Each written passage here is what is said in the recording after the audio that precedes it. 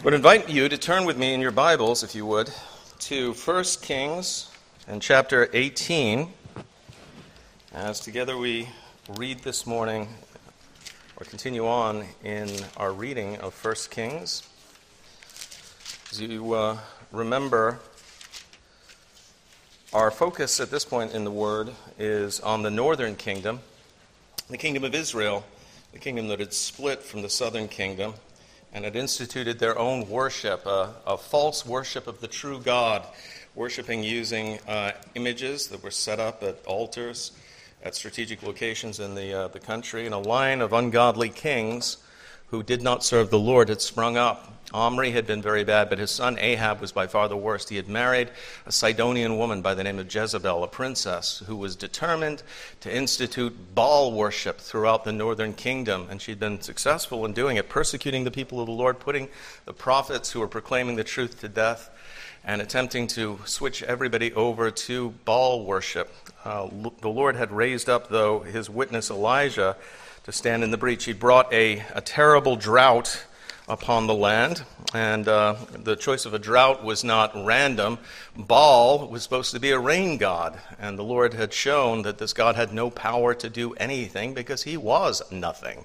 And we're going to see that in his famous conflict with the prophets, that is Elijah's famous conflict with the prophets of Baal, where he goes head-to-head with them on Mount Carmel, and shows the people of God that Baal is absolutely powerless, but the Lord God created the heavens and the earth, and he does what he wishes. But before we turn to the word of the Lord, let's turn to the Lord who gave us this word, and let's ask for his help.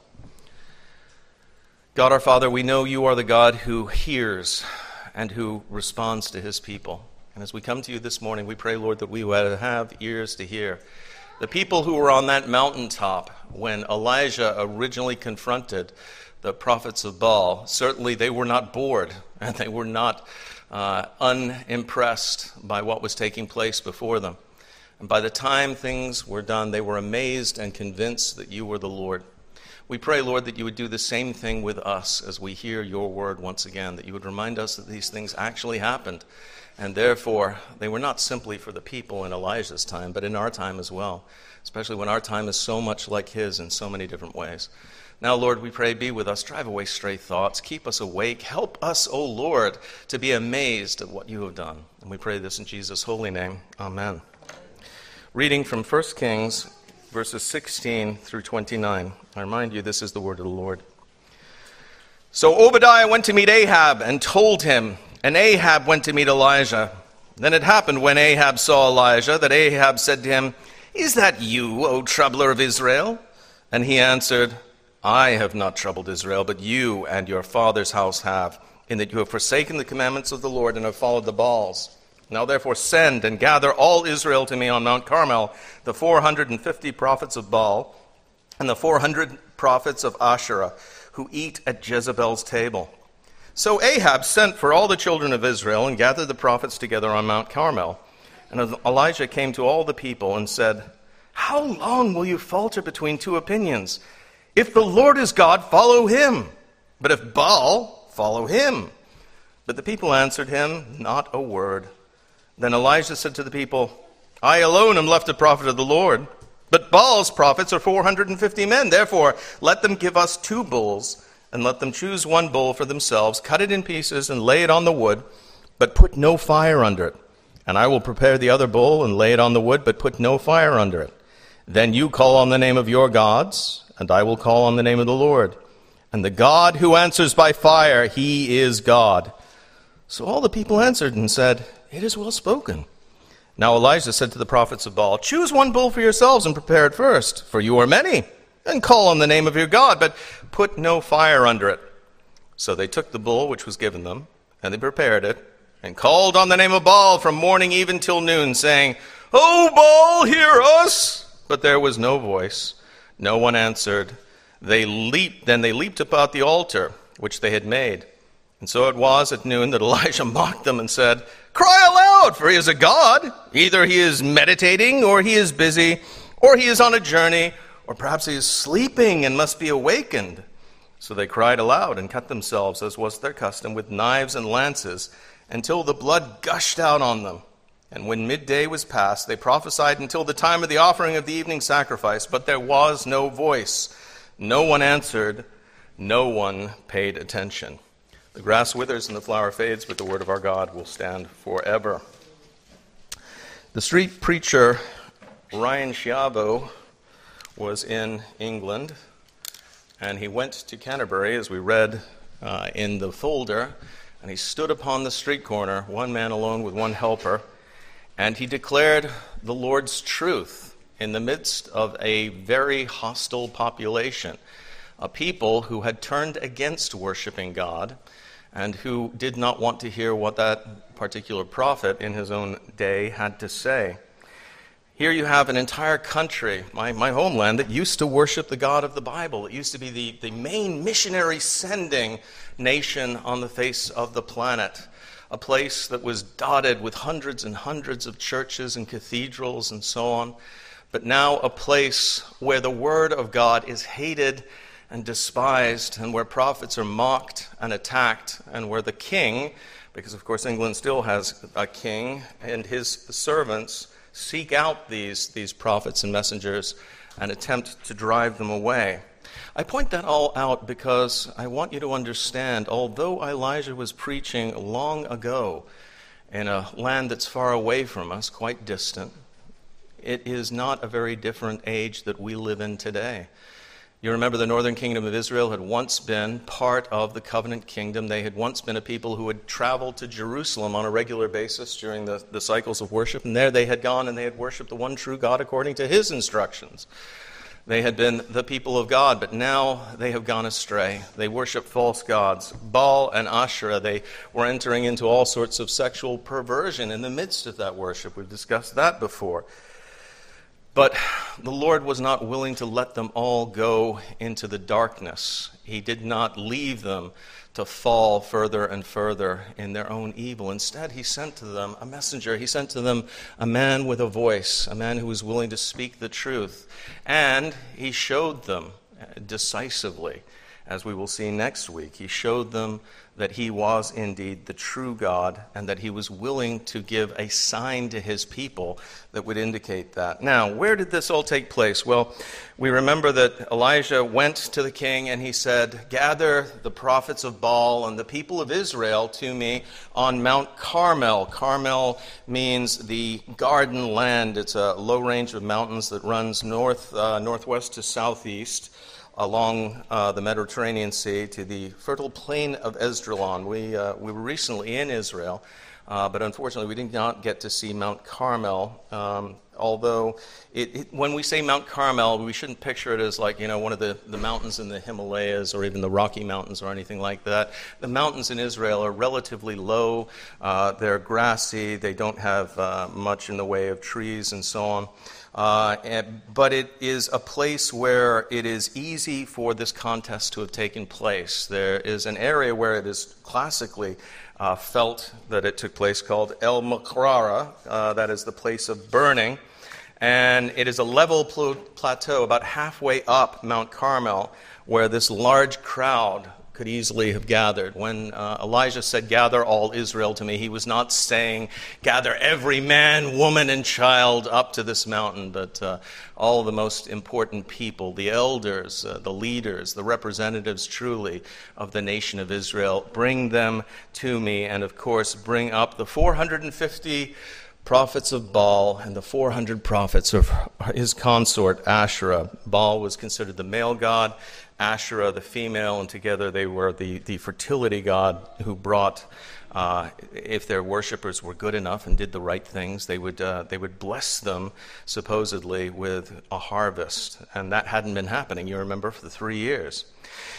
It was by the brook Kishon, which still flows, I'm told. There's quite a few springs in the area, which mean that even in times of drought, there's ample water there. I think that's one of the reasons, obviously, that the prophet chose it, because he knew exactly what he was going to do.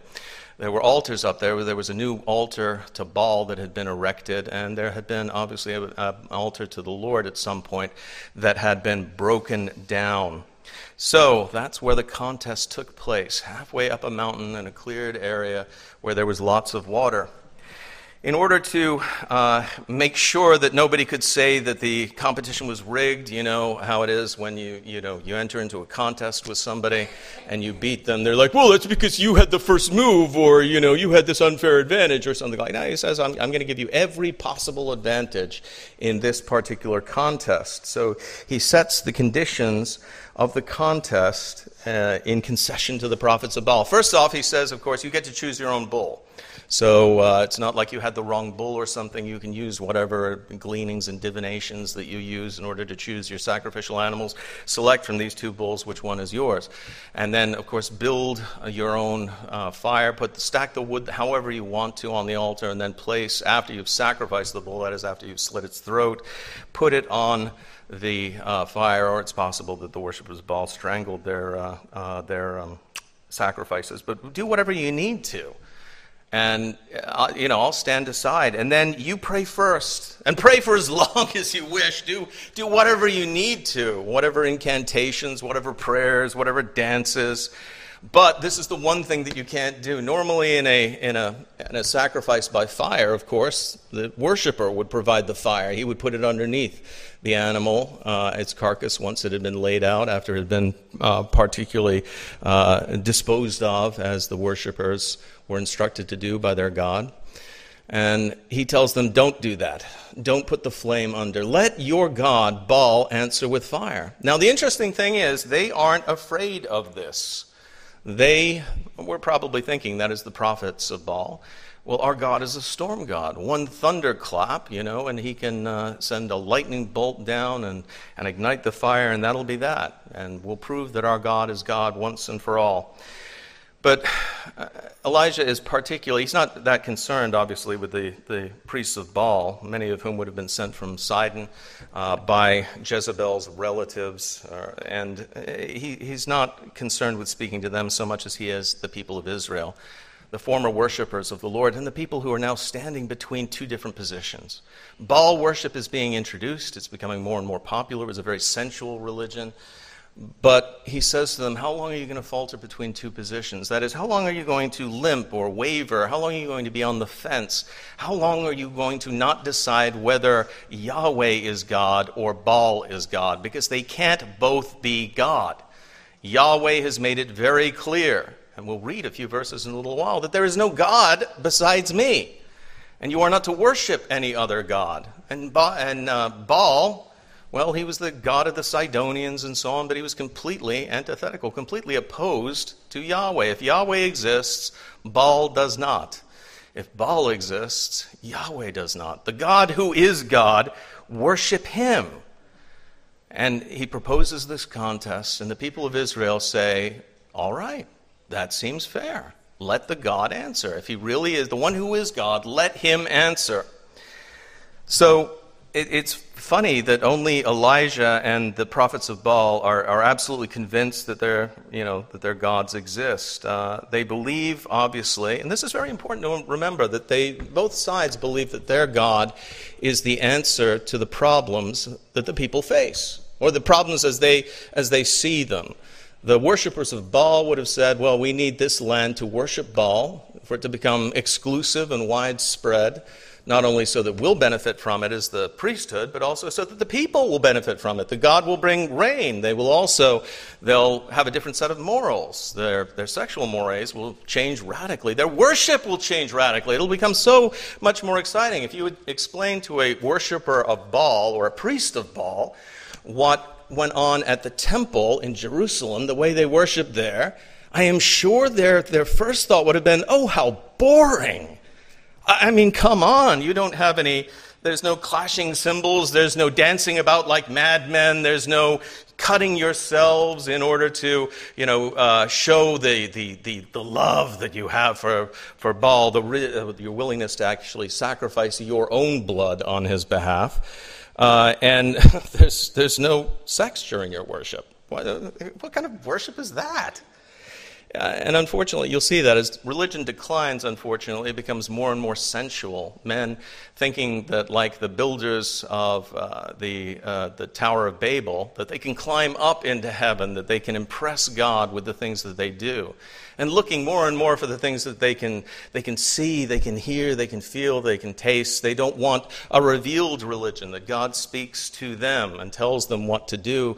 They want rather to do the things that excite them and please them in the worship of Baal. That's what the Baalists would be saying. And here we have Elijah, and he is very zealous for the Lord. And he's zealous for a Lord not only that he's convinced exists, but a God who has shown him he exists. God, you remember, had fed Elijah at the Brook Cherith. He had seen the ravens bringing him meat during that time. Then he had been sent to Phoenicia, the very heart of Baal worship, and had gone to one of the towns, Zarephath, where the largest of the Baal temples was located. The place was literally filled with Baal idolatry. And yet Elijah had been safe in that place. He saw how Baal could not bring rain to that particular city that was the bastion of his worship, that had all of his worshipers. And yet he saw also how God, on the other hand, could feed him and the widow's household and take care of their needs for as long as he was there. And then when this terrible tragedy occurred and the widow's son died, he saw how Yahweh, how Jehovah God had brought back this young man from the dead. He had visible evidences to strengthen his faith and his conviction.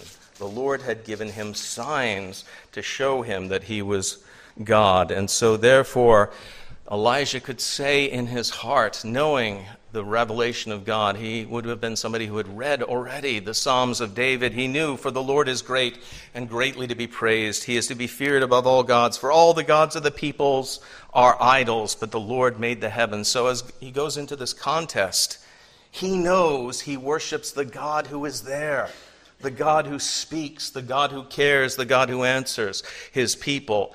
And there's no question in his mind who will win this particular contest, the contest of the sacrifice by fire. But note the Baalists, they don't lack conviction either. They were probably eager for this contest. They believe that the God who doesn't exist does. So they were numerous, and Elijah, unfortunately, wrongly believes he's the last of the prophets of God. I alone am left, we'll see him saying in a little while. As he said here again, I'm the last of the prophets. He wasn't the last of the prophets. But sometimes when things are really evil, it's possible to think you are the last of the true worshipers of God in any given place. I have been in situations and companies where that kind of despair, I hate to say it, I've been in denominational occurrences, not within the ARP, admittedly, but where am I alone left, the prophet of God, and stuff like that. And unfortunately, that can lead to bad things. You get into a self-pity spiral, or you begin, to think there's no hope. All of the people have gone astray. But the Lord will show him in a little while, Elijah, you're not the last.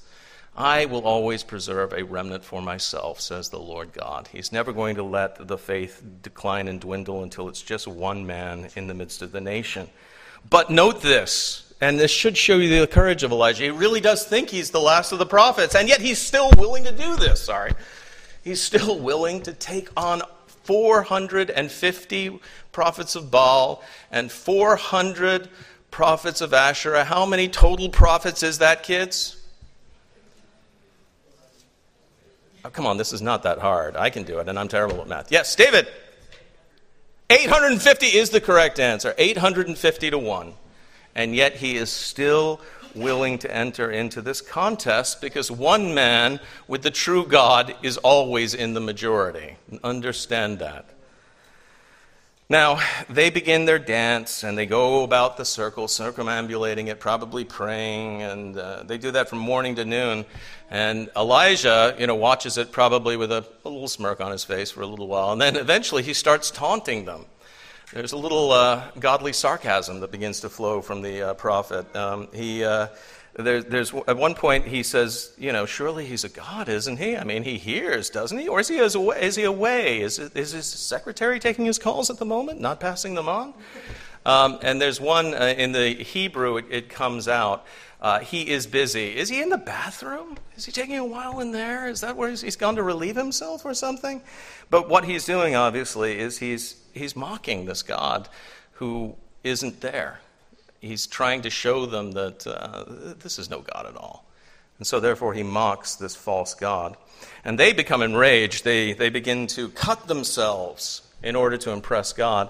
Those of you who have been in the Muslim world may know of the Shia festival of Ashura, where the worshippers of Allah, who follow Shia, who believe that Ali was should have been the Imam instead of the man who succeeded Muhammad, they celebrate, or they lament rather, the death of Ali the Prophet by cutting themselves. They dance about, they scream, they cut themselves until the blood is flowing from them. That's the kind of thing that was happening here. And just as those worshippers of Allah, Shiite worshippers of Allah, think that by doing so they are removing their sins, these prophets of Baal thought that there was a religious value to this, that the God would look upon it and be pleased and would grant them favor, and that the more that they did to injure themselves, the more the God answered. Now, this is something, I point this out because I want you to see this.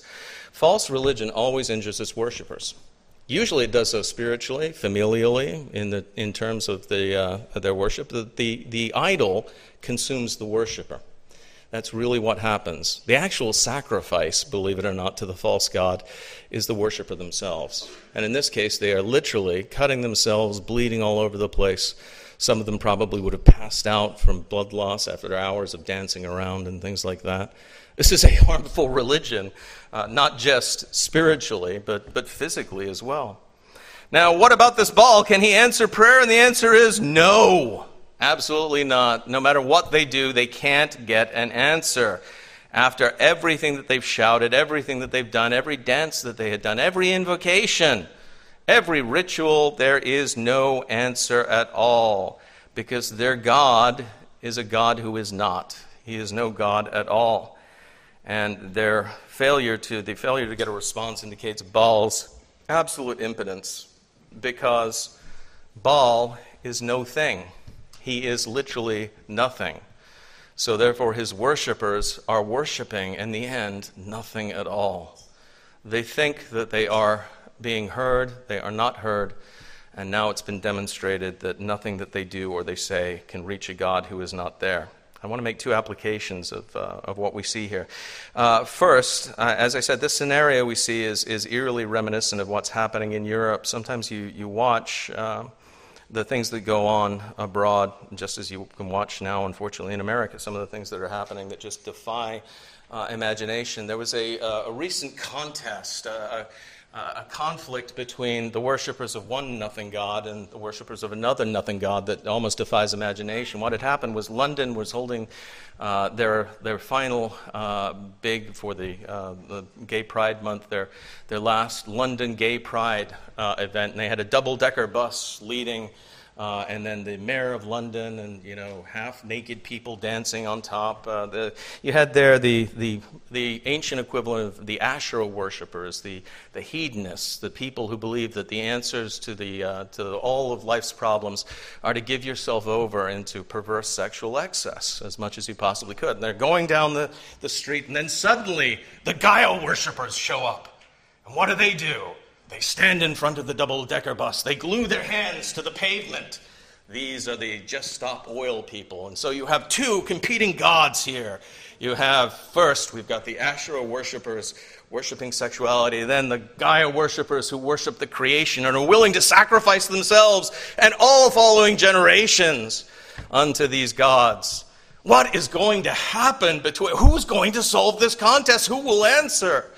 Well, we never got to find out, unfortunately, because the police intervened and they unglued their hands. Apparently, in the way that the modern world, the nation of England, counts it, the Asherah worshippers, the hedonists, the gay pride people, are slightly higher on the list, so they get to go ahead than the Just Stop Oil people. So the Bobbies came in and they marched all these Just Stop Oil people away. But the level of paganism that Europe and the West has descended into should break our hearts. That's the kind of confrontation that's going on. But please note that it wasn't Christians coming out and standing in the way of the double-decker bus. It was just stop oil people. As I said, the earth worshipers came out in order to stop this thing. And not for any reasons. They're both agreed that there is no real Christian God. They're absolutely set upon that. But it should break our hearts that we've come to that point.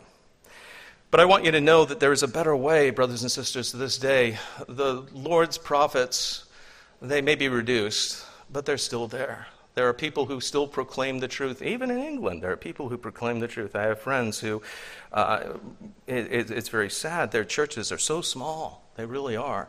An evangelical megachurch in the UK is 100 people, and I'm not joking when I say that. But there are still men who are willing to proclaim the truth and to stand in the gap, and there should be here as well.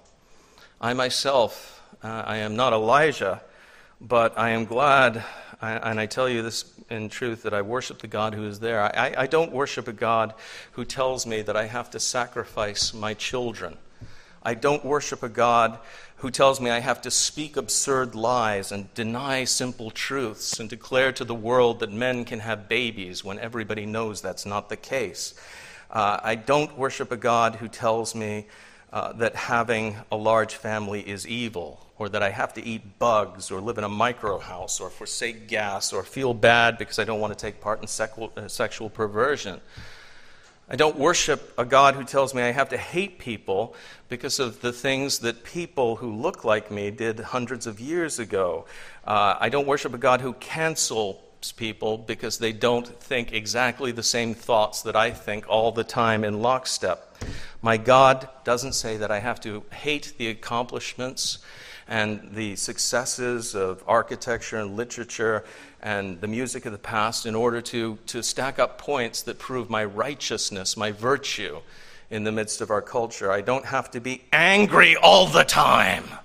I don't have to bow the knee before the state and political worship leaders and worship them and say that they are always right all the time. I don't have to cut myself or blow myself up in order to think that I have been saved. I don't serve a God anything like that.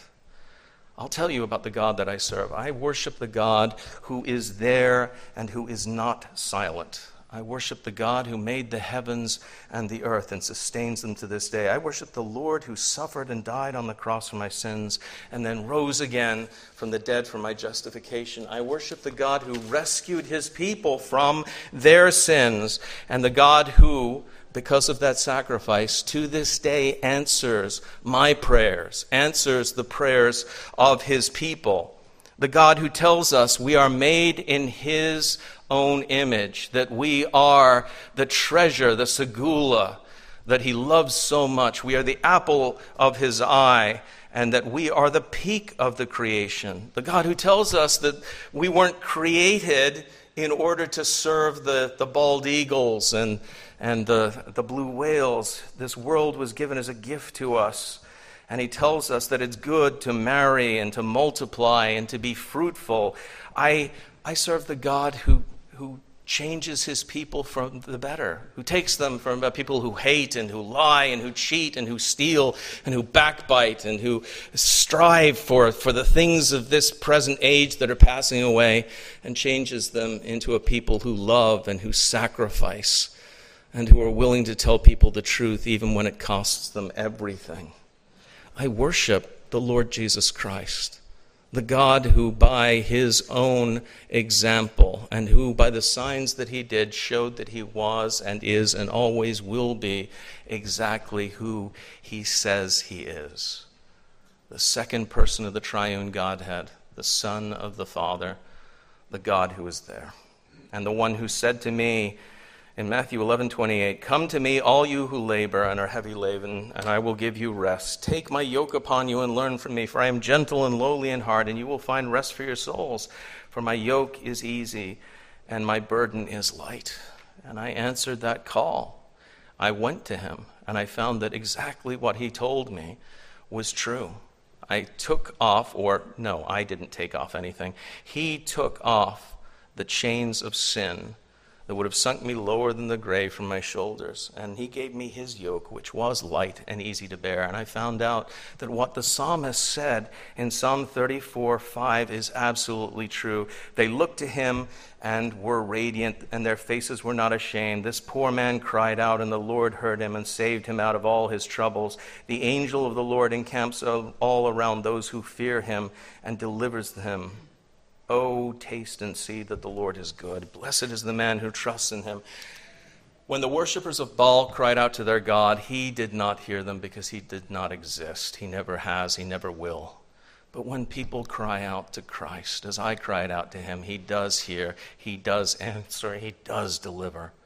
There have been so many occasions when the Lord has delivered me from the foolishness that I would have done, but has delivered me from sin, has delivered me from a life that would have been purposeless, empty, full of sin, and ultimately just one long deceit, and has delivered me to the kingdom of heaven. And he will do that as well for you. But I do want to address last application for those of you who may be like the people in the northern kingdom who were on that mountain, who were wavering between two opinions. And we may not even understand that they're wavering. When are we wavering? We're wavering when we do not give our heart entirely to the Lord God, when we do not follow Christ with all our heart. If you'll take a look for at your folder in your Sabbath meditation this day, I want you to hear some words from Phil Ryken. He said, when faced with such spiritual confusion in his day, Elijah demanded that people make up their minds. He made the same demand that Moses made when he came down from the mountain, saw the people of God worshiping a golden calf, and said, who is on the Lord's side? Let him come unto me. Joshua made the same demand after the death of Moses when he said to the children of Israel, choose this day whom you will serve. The same demand comes to every man, woman, and child in every generation. How long will you waver between two opinions?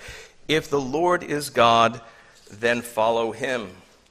And remember what the Lord Jesus Christ himself said, he who is not with me is against me, and he who does not gather with me scatters abroad. Brothers and sisters, you are either with Christ or you are against him. And if you are with Christ, he deserves your entire heart. There should be nothing that you hold back from him. With God, it truly is all or nothing. He does not want a part-time worshiper. He wants you full-time. He wants you all the time. And he wants your whole heart. He wants your whole mind. He wants your soul and your strength. And please believe me, you cannot serve him, as the Puritans said, by halves. You cannot say, I'll give him this part of my life, but I'm not going to give him this part. There is one way to show whether or not you are a true believer in the Lord Jesus Christ. As has been said by many, the true believer is not silent. He is not indecisive. He knows whom he worships, and he is willing to answer questions about his God, to tell others about him, to be willing to give an answer for the hope that he has or she has. Your willingness to speak of your God, as Elijah did, shows the entire world that you know him and that you believe in him. Do you confess the Lord Jesus Christ, not just privately to yourself behind closed doors, but are you willing to confess him to the entire world, come what may? Are you willing to take a stand? Because you have to in this age. I'm sorry. We are like the northern kingdom. We do see, as I said, all of these pagan religions rushing in. Sometimes they're false religions from overseas. We're dealing with an unprecedented influx of things like Islam and Buddhism and all sorts of different false religions of old. But now we are dealing with the rise of new pagan religions that are growing by leaps and bounds within our midst. And we cannot be silent. If you ignore these things, they will not go away. Ronald Nash, he was an apologist, and he was one of my professors when I was at RTS Washington. He told me once, he was teaching an apologetics class, and their last assignment was to go and hear somebody who stood against the biblical worldview.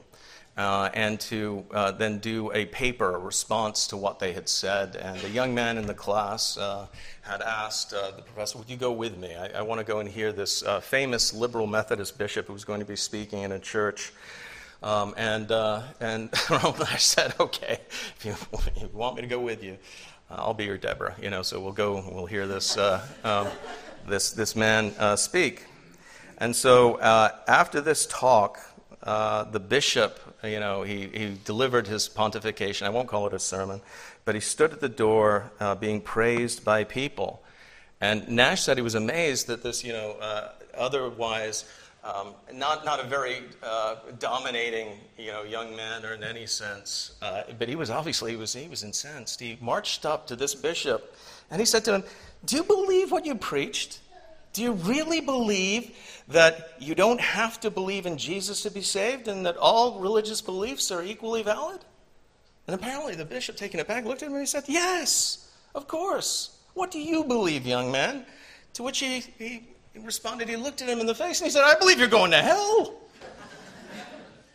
And the bishop turned to him very angry, said, I should have said all beliefs except that one are equally valid. But brothers and sisters, please understand that, and that incidentally is a demonstration of something that I've seen happen again and again, that the Lord gives his people the words they need to speak at the right moment, and he'll put fire in your belly if it's necessary for that time. But be praying about that. Pray that you would be able to stand firm, that you would be able to walk a straight line in a crooked day. Remember what the Lord said. This is Isaiah 45:5, and I'll finish on this. I am the Lord, and there is no other. There is no God besides me. I will gird you, though you have not known me, that they may know from the rising of the sun to its setting that there is none besides me. I am the Lord, and there is no other. I form the light and create darkness. I make peace and create calamity. I, the Lord, do all these things. Stand firm in that Lord who does all things, who's in charge of the universe, who provides the only way of salvation through his Son, Jesus Christ. I pray this day you know him and that you are already enjoying serving him. But if not, waver no longer. Don't halt between two opinions. Go to the Lord now, the God who answers. Let's go before him. God, our gracious Father, I do pray now, Lord, that none of us would be indecisive when it comes to determining whether you are God or whether there are others. Lord, again and again you have declared and proven that there is no God except you, and that all the idols of the nations are empty. They're useless. They can't help their followers. They only bring misery into their lives. Oh Lord, therefore, we pray that you would bring to these people who serve you love, success, not in the worldly prosperity sense, but success in living a godly life, success in serving you, success in all that they do and they say for your sake. If the world doesn't like it, well, that's the way of the world. But may it be that they honor you with their lips and serve you with all of their might. May it be that we as a congregation declare and confess, come what may, no matter what it costs us, that there is one God and that we love him and will always worship him. And we pray this in Jesus' holy name.